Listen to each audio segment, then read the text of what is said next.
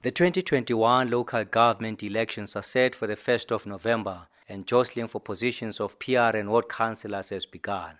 But for the ANC, this process has turned violent and in some instances has been characterized by political killings. 3 people have been killed at an ANC meeting in KwaZulu-Natal, while branches from different provinces are now taking their frustrations to the party's Luthuli House in Johannesburg. My name is Isaac Lechema.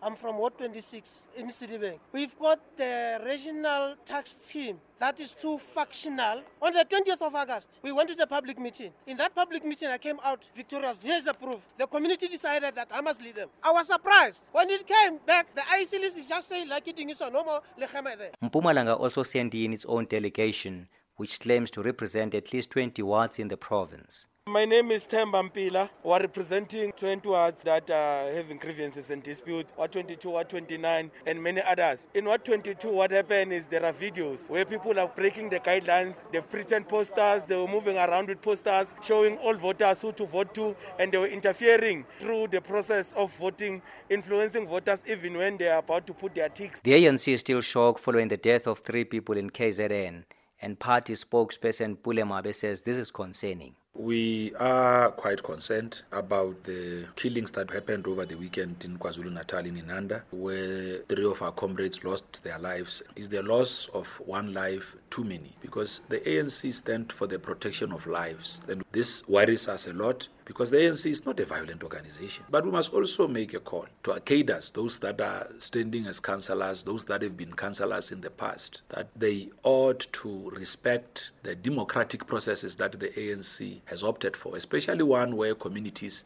are made to participate in choosing who their public representatives should be. Yet Singh's absolved the party, saying only disciplined members in good standing are invited to their gatherings. But political analyst Professor Derek Kotze says the reopening of the candidates list has created an environment for tension and killings. The fact that we have a new opportunity for nominations created by the IEC based on the interpretation of the Constitutional Court. There's a new opportunity also for this type of contestation, and unfortunately, because it's so intense, it leads often to forms of killing. If the Constitutional Court is going to terminate these nomination processes, it by implication will mean that these opportunities won't exist anymore. But if the nomination process can continue, there will or might be similar incidents again.